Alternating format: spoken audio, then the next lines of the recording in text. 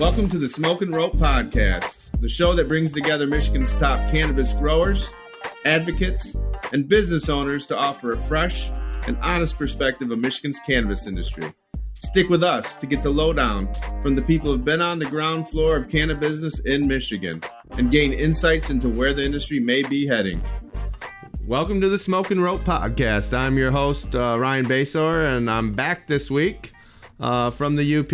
I want to thank Tom and Kevin for holding it down, and Rick Thompson for guest hosting or guest commentating. I wouldn't say that. Kevin did a wonderful job, but hopefully I can keep my job here.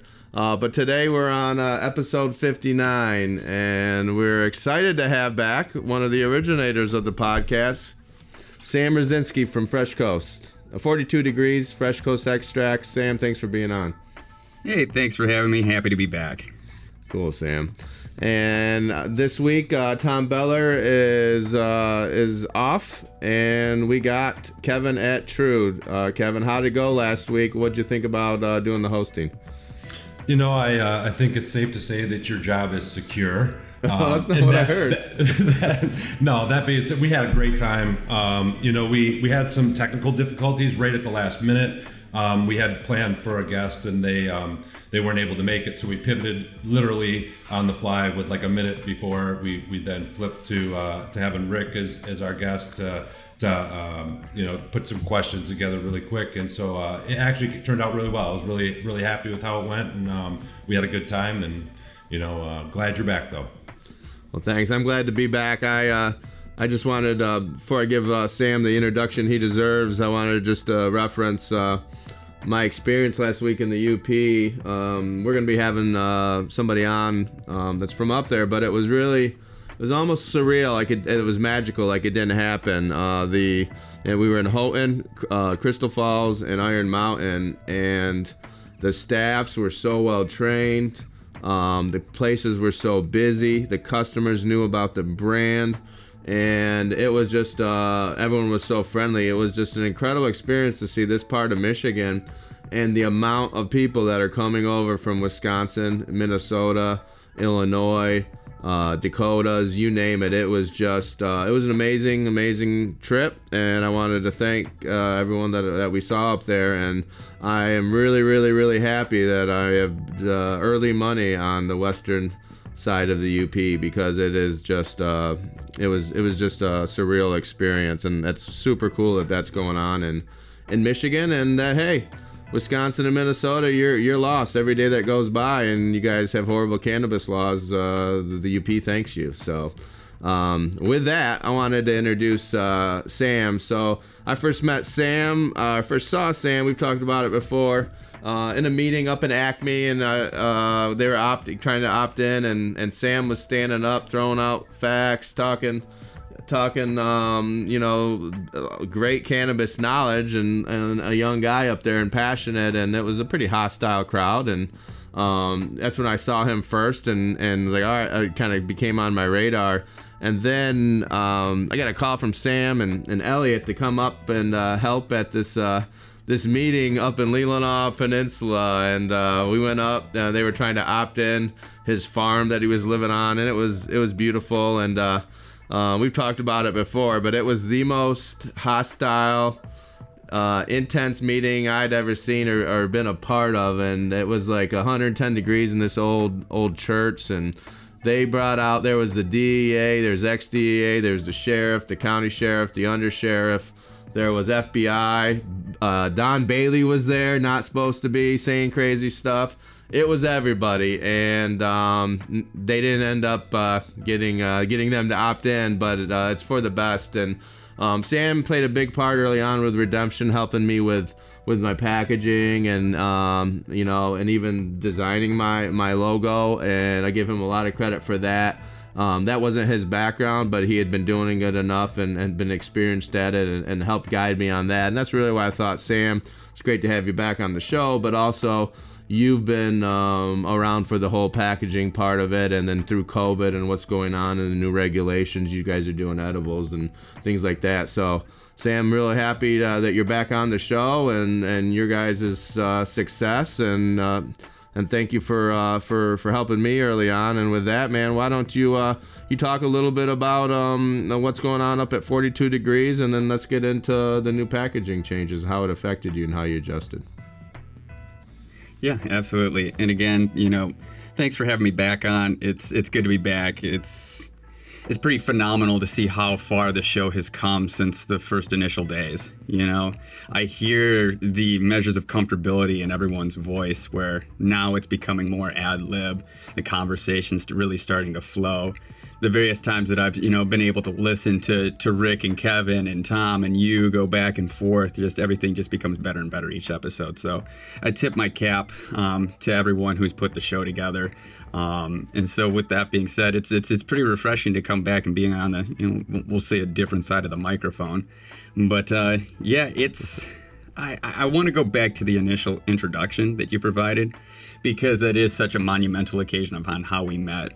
There was so much opposition in that room that one night in Solon Township in Leelanau County that as we go forward with the motions, this constant theme of living the dream one nightmare at a time just still prevails.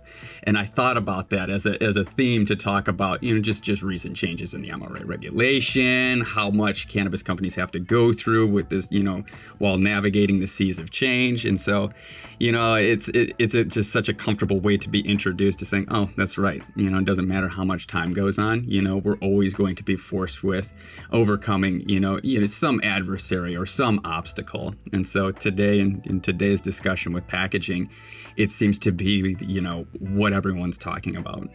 Whether it be changes from MRA regulation or the global supply chains that we're trying to fight to get our packaging and our raw materials here so that we can conduct business has been a challenge that, I'm almost certain everyone in this space is being challenged with, and not just our space, but also to the industry as a whole. So, to recap on what you had said, Ryan, yes, my background, it's traditionally in finance, but I came up in a graphic design environment. Both my parents were in graphic design. My brother's a designer. He's a web publisher in New York City. So here I am,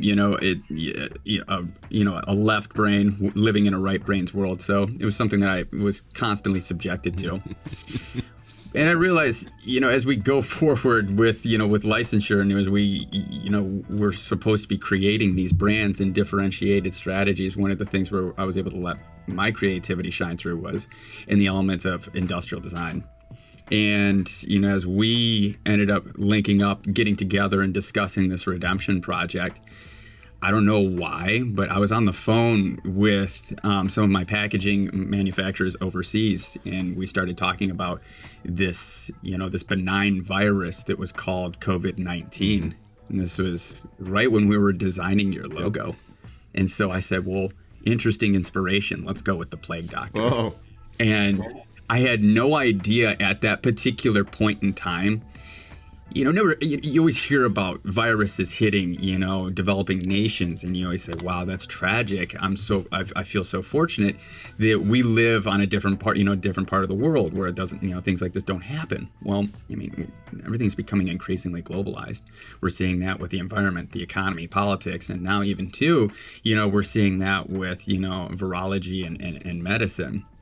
So I was shocked to find out that, the United States and the world as a whole would be subjected to the COVID-19 virus. And by default, redemption was kind of ideology. There was like it was almost an ideology that was focused into the redemption brand. So I'm not sure if I ever had an opportunity to share that with you, but I figured today was as good a time as ever. That's beautiful. I know, and I like to tell people it's like, Nostradamus, one of the most famous plague doctors, and it's, these guys run into situations of great peril and try to find comfort, and they do it in means that are shunned by society. And so it's kind of what we've been doing for decades too. So thanks for that. Sorry to interrupt though.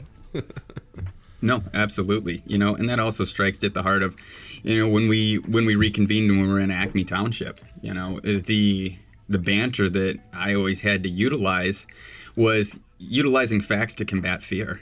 It's, my camera's not on, unfortunately, due to technical difficulties, but, at the time I'm not the biggest guy. I'm not the, most, well-renowned, foremost authority on cannabis by all. But, one of the things that we did really want to speak to was was the factual basis is that embedded in the cannabis industry. And we use that to quell any reluctance that maybe innocent bystanders, but mainly the reluctant and vocal minorities that often face municipalities in the township hall meetings that they constantly occupy, is that they're scared of what they don't know. And it's the same thing with us operators in the space today as we navigate these seas of change. And so, we most recently had a recent MRA bulletin that had came out that has disrupted the infusions market. And we're talking about today, brands are forced with, creating some measure of change on their entire packaging concept, or even down to having to reformulate and redesign what their actual infusions look like. And so there's been a lot of speculation as to what the severity is. And I ended up bringing in MICIA director Robin Snyder to help qualify some of these answers. And, there is a lot of this hidden language that was embedded into the initial bill that was largely ambiguous. And the interpretations now, we're seeing the MRA is focusing on these interpretations and how they can further refine what is acceptable and what isn't. Formerly, when we would talk to compliance managers such as like Shy Crow and from Metric and anyone else, they would defer to safe business practices as a general rule of thumb. Now we're starting to see with COVID restrictions coming out there, compliance is coming out in full force. They're doing a lot more random visits. They're checking your labels. They're making sure that you got, that there's no bad actors in the space. And one of the first things that we've noticed is we got to make sure that the children are protected. So I think largely when we look at operators in the space, we're starting to see that everyone is in a consensus right now that we believe that, everyone should be ensuring that this medicine is staying out of the hands of children. At the same time, we want to operate successful companies. We want to be able to have the flexibility to succeed. Now it's about kind of finding a middle ground. And so I'm not sure how many of the listeners are familiar with this bill, but by and large, there's a handful of elements right now that are coming out that companies are having to change. Number one, the first thing is we need to, as operators, we need to mitigate any type of depictions that would entice children. We also need to make sure that there is a clear distinction between non-medicated and medicated infusions. So anything that comes with a slogan or a description that says candy or gummies or any type of confection must have a prominent either THC or marijuana infused in front of it so that there is a clear distinction. Those are some of the larger points in the most recent advisory bulletin, but it even goes down and drills down into how some of the product is manufactured. I think a lot of the operators in the space we're cognizant of not making infusions into shapes that would be confused, or the likelihood of confusion would ensue for children saying this is this is for me. The state has been extremely vocal about operators not making infusions in shapes such as stars or animal-like figures, any type of planets or any type of approachable shapes outside of you'd see in standard geometry. Yeah. And that's a pretty clear no-brainer that most people had shied away from. Now we're seeing a deeper dive into the formulation and the actual forming of these candies that are now we have to start to shy away from candies that would be mimicking, let's say, Reese's peanut butter cups or Twix bars. Making sure that any logos that are that advertise towards children are also removed. So we're now starting to see what some may call an overreach by the state, getting into and directly affecting the hearts and the branding identity of some of these companies and how they are creating differentiated products on the shelf. So that's created a kind of a hot topic of conversations that we've had here at 42 Degrees. That's pretty yeah, man. We actually had Brisboe on the show right afterwards, and he's doing his podcast tours. We always grab him, and he's always great to have. And and I agree with a lot of the state's points and even some of the good points you're making. It's on us And then the counterpoint to that is, which we didn't get into, is like Jamie Lowell is so vocal about, is, hey, it's still just it's the parents' responsibility, and hey, even if they do get it, it's just marijuana. It's not gonna be that bad. So, anyways, I like to follow that up, and I like to tease Jamie about that a little bit too. So, Kevin, you had something? Yeah, no, it follows right in line with what you're talking about. It's frustrating. I get what they're trying to do, and everybody's trying to protect the kids, and I'm down with that. But why is it that we have to be the ones that shoulder the load of a movement? I don't see them, making warning signs on bullets. I don't see them making you write things like, this is a lethal gun on a gun. It's a gun. We know that. But at the same note, we do have toys all over every store, toy guns for kids to play with, right? So why is it that marijuana has to be the public enemy number one when it comes to this kind of stuff and have to shoulder the load? I understand we're a new business. I understand people think that there's all kinds of money being made, and so that there is some responsibility for us to take the bull by the horns. But when's enough is enough. That's kind of where I'm at with this whole thing. But I do understand the logic in the sense of trying to keep things away from kids. But to your point, Ryan, to me, it's just like alcohol. It's your responsibility as the adult to make sure that you're, one, supervising your children, and two, keeping things that are dangerous away from them. So I just wanted to make that follow up to you, Ryan. Oh, appreciate it. Yeah, we noticed that when the bulletin came out, the forums for industry specifics, it exploded with like imagery that is presented in formerly tobacco, but more apparent in today's society is alcohol. You see a lot of this imagery that's just absolutely, cannabis is often villainized, and then there's also, other vices that are out there in the market that have been made popular by pop culture. So the question becomes, and Kevin and I agree 110%. This comes down to the parents being responsible. It's about creating safe access points in the home. And we do understand, especially too with infusions, which was kind of a low-hanging fruit on the compliance, on the MRA's radar, because it is such a similar substance to what children would consume. So I think that's why we were able to fall in line with consensus, especially with my conversations with Robin. I don't think that many people in the association necessarily wanted to revolt against this. Now it's just about how do we make it work. And to touch on what Kevin had said earlier, I think it's largely about education. I think a lot of the people who are shopping at marijuana dispensaries today, they don't have the slightest clue on what best uses.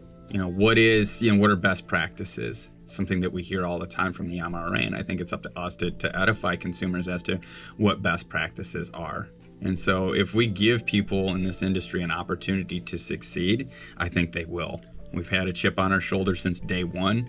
I think the people who are on this show and the operators in this space, we've been dealing with, we've been combating facts versus fears for too many years. Now it's just about extending that level of education back onto the consumer so that we can have a good track record. And I think that will make this industry a success. I agree with that, Sam. This is a great format for us to vent and kind of, hey, it's going on 12 straight years of this for me, and then probably more for that for Kevin, and I know you've been around too. So I agree. We just got to keep the pedal to the metal and keep on educating. But sometimes, it's 2021. The information's ready, available to anybody that's out there. At some point, it's just cognitive dissonance, or people just don't want to admit that they were ever wrong. But hey, I wanted to ask you, because I've since switched to I've learned about packaging. At times, packaging has been basically the bane of my existence, and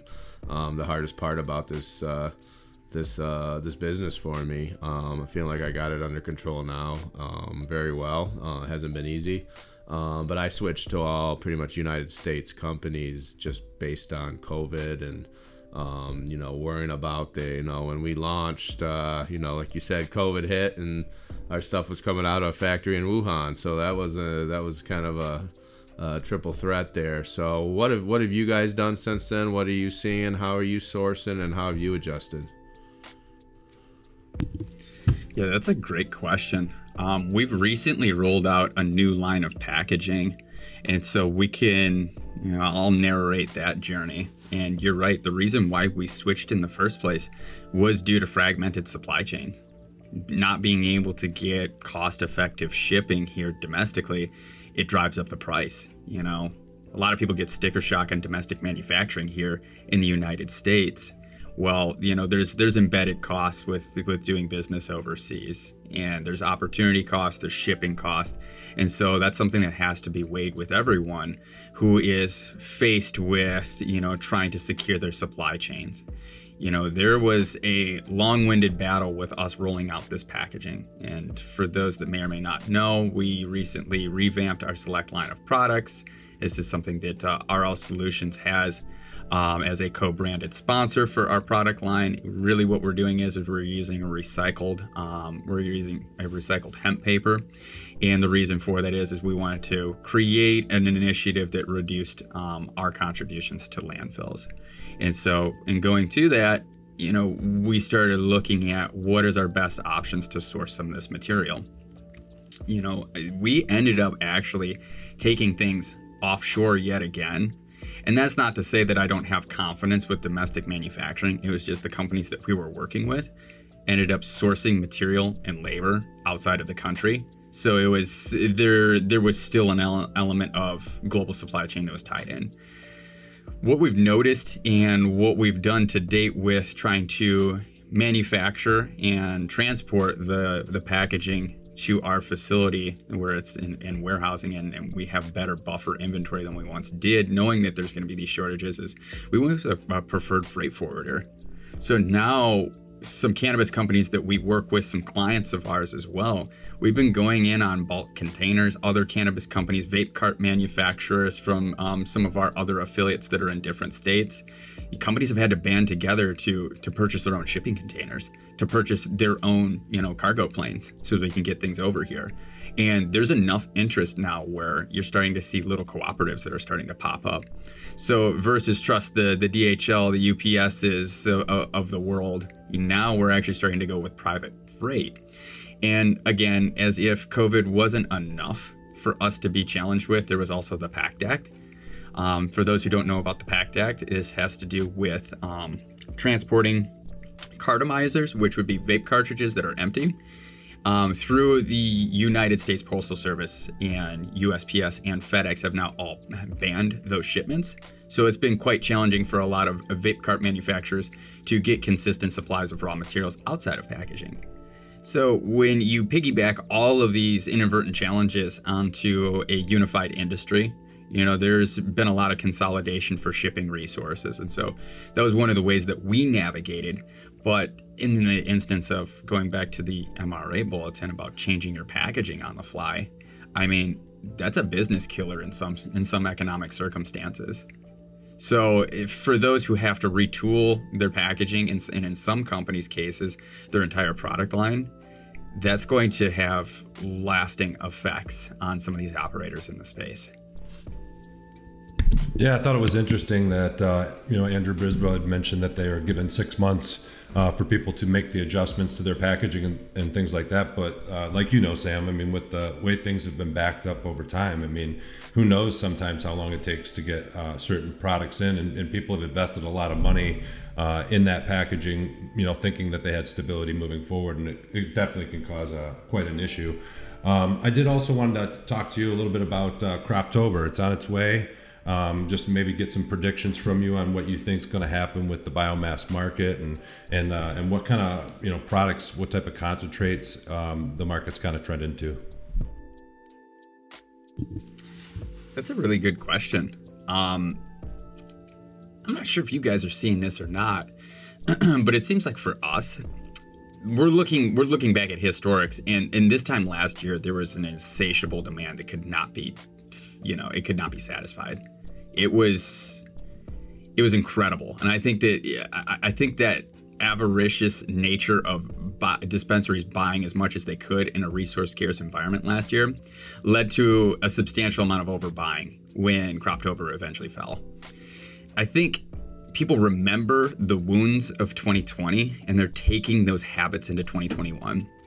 We're noticing that, albeit still consistent from a sales standpoint and a distribution standpoint, there wasn't this hockey stick growth curve like we saw this time last year in August. And so buyers are getting smarter. We're seeing a lot more divergence into the distillate market because there was, I think it was vastly underserved last year. We still saw a spike in pricing. I think this year, Kevin, to answer your question point blank, I think we're going to see a little bit more of a saturated market. We've got more producers coming online in the outdoor space. We've got a wonderful growing climate right now. I think from all accounts right now, if we can keep the storms at bay, we're going to see a very healthy yield on a lot of these outdoor farms. But I also think that we're going to see more experienced demand coming from the retailers. And what I mean by that is I don't think that we're going to see nearly as much increase in sales and then fall off. I think you're going to still see consistent sales. I just think from the supply side, it's going to be a little bit more crowded out. Concerning product types, I think we're still in a distillate-rich environment. I think consumers are still more focused on the commodity of distillate versus finished live resin products.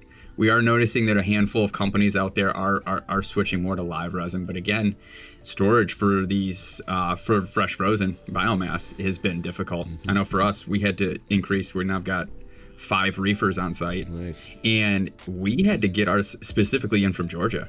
The tri-state area has all been wiped out, which is normally where we get our rental units from. So, I mean, there's increased demand that's out there. So I think production's going to really kind of dictate where we're at here, and I think the retail is more experienced. I want to go ahead, Kevin. I just wanted to say, ask real quick if you thought that the reason that distillate was moving more than the live resin, was it a price point thing, or was it more of just trying to educate the consumer? I think you're starting to see right now that the distillate is a little bit more applicable in a wider range of applications. It can be, nano-emulsified into beverages, which I know is a big push for a lot of co-packers, co-manufacturers in the space. You're seeing it with topicals, transdermals, edibles, things of that nature, and it's got a longer shelf life. So even if people they buy it, they can still hold it. Yep. I do also agree with the notion that consumers need to be educated on the differences between live resin and distillate, but at the end of the day, it's the 3 Ps, right? It's price, it's potency, and then it's profile. We in the live resin space, we've got a lower potency, a higher price point, and a more profound profile. So again, it comes down to educating customers with the difference. Yeah. So who wants to? Once you know about distillate and fake terps put in, why would you ever want to smoke that? But anyways, I got some predictions I want to get on record because I did want to say I was gone last week. I had put it on record a few times on the show that I said July was going to be the biggest month ever and around 165 to 175, and we hit 171 in sales in July. So I also want to put it on record. August is right there with it. But I think distillate prices in January are going to be down to $8, maybe $7 a kilo. I think the fresh frozen market will be down, more along the lines of the $160, $160. You meant $7 a gram, right? Not a kilo. Yeah, well, $7,000. I meant. There you go. Sorry. Okay. Yeah. Sorry, I got talking there. But I just feel like a lot of what Sam touched on is correct. Last year there was other factors. October 1st was the end of when caregivers could put into the processing market, and there was a huge buy up of spending of money. And then there was also shortage of flour at times where people would go out and buy whole crops. And that's changed. Now if they're buying whole crops, it's a worked out deal, and it is more mature. And there's some other factors, but we really saw the retail stores, the price as far as from Croptober, their sales slipped from everyone smoking the outdoor, and that created that storm. So I don't think it's going to be as noticeable this year, but maybe we can push through with a lot of great fall and winter tourism. But we shall see. But prices are falling, and it's great. We're kind of taking that approach over here because with Redemption, because we've always wanted to try to have a really good product that people can afford and compete with compete with the black market and the gray market. I mean, that's the name of the game. So excited about that. Wanted to ask you another question, Sam, before we get going. And most people don't know, I didn't know, like how big a deal packaging was. Now I know there's why there's a major at Michigan State, and why it's a big deal. Like, what the scale and the scope of what you guys have grown into, like how many employees do you have packaging, like how big a space, and what does that look like before we go? Oh, it's an incredible component to our business. And to answer your question point blank, right now we've got 103 employees in our facility. Our packaging team is a little over 30 plus minus, depending on our hiring cycle and where we have them allocated, just for our dabbable products. We also have another 18 to 20, depending on where they're at in the value stream, just for our edibles manufacturing department. The switch that we've been going through right now is we've been implementing a lot of automation, and that's in an effort to continue to promote within our company more experienced users, operators, and employees, but also to keep pace with demand. What we've noticed is the extraction component is what we feel the most comfortable with. The packaging and the distribution side of things is where things get wonky. Number one, oftentimes the client will provide their own packaging. And this is an effort to have both sides kind of save a little bit of coin in that process. But, as we've learned, we're subjected to third-party timelines. The other component of it is how do you create bespoke products for a number of competitors that all want to be differentiated from one another, but we have to scale each of those businesses simultaneously. And just like with Redemption and the other clients that we've worked with in the past, is we have to scale ahead of what the expected production is, because we have to be ready for it and comfortable with that surge in demand when it gets through our door. So we have to kind of retool our operations well in advance of when we see the expectation of demand hit, which has proven to be a little bit of a challenge. So we've brought on a process engineer. We brought on a director of supply chain who actually was working in Minnesota in a cannabis company. He left from Minnesota, just to touch base on what your intro said. He left because, Michigan was a lot more of a promising market where he could actually operate within, reasonable laws of capitalism and a free market. So I thought that was worth a mention there. But a lot of what he did was focus on the packaging and distribution side of the supply chain. And what we found is creating like choke points in our value stream. So common entry and exit points for when we can have customized packaging go through a particular process. If we can homogenize solutions for them, let's say, low-tech label applicators, or if we're able to push them into a certain style of cartridge that we're able to automate. It's all those little non-obvious improvements that we can make that make the process a lot smoother. So for any co-packager or co-manufacturer, look to the unaesthetic components of your value stream. That's usually where a lot of the value can be unlocked. And so we've been learning every step of the way and how to continue to perfect our business, perfect our supply chain, manage our inventory. Those have all been learning lessons that we take with us, from today and onward into the future. That's man. Yeah, no, that was fun listening to kind of how you progressed and thinking back. It was almost like it was great to have you on the show today, Sam. Just to catch up and hear all this. So. We are running short on time. I wanted to let Kevin have any final thoughts here and say goodbye. Yeah, Sam, appreciate having you on the show again, man. It's been too long. It's been, I don't even know, more than half a year since we've chatted. So great catching up. Your insight is spot on. And appreciate you coming on and hope everything's well. Hope everybody at Fresh Coast is doing good, and pass on our well wishes. Yeah, will do. Thank you, Kevin. We got to get out on the golf course sometime. I agree. Yeah, it's been too long. So, next time when you're up, we'll have to go play around. Ryan, it's a pleasure. Thank you so much for having me on the show. And happy to be back and sitting in a different chair here. But looking forward to the future. Thanks, guys. Thanks, Sam, for coming on, and Kevin.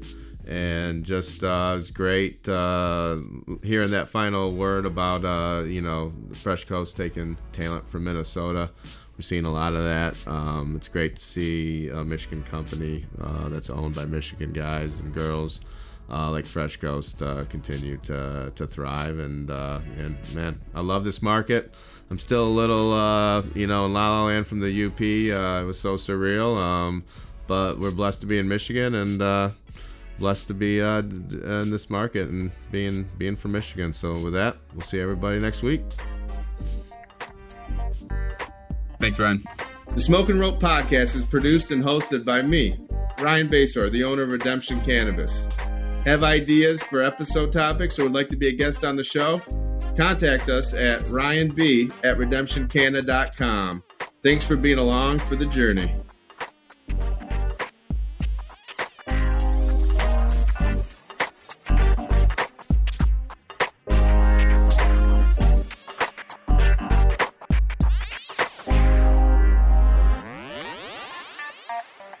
Bye.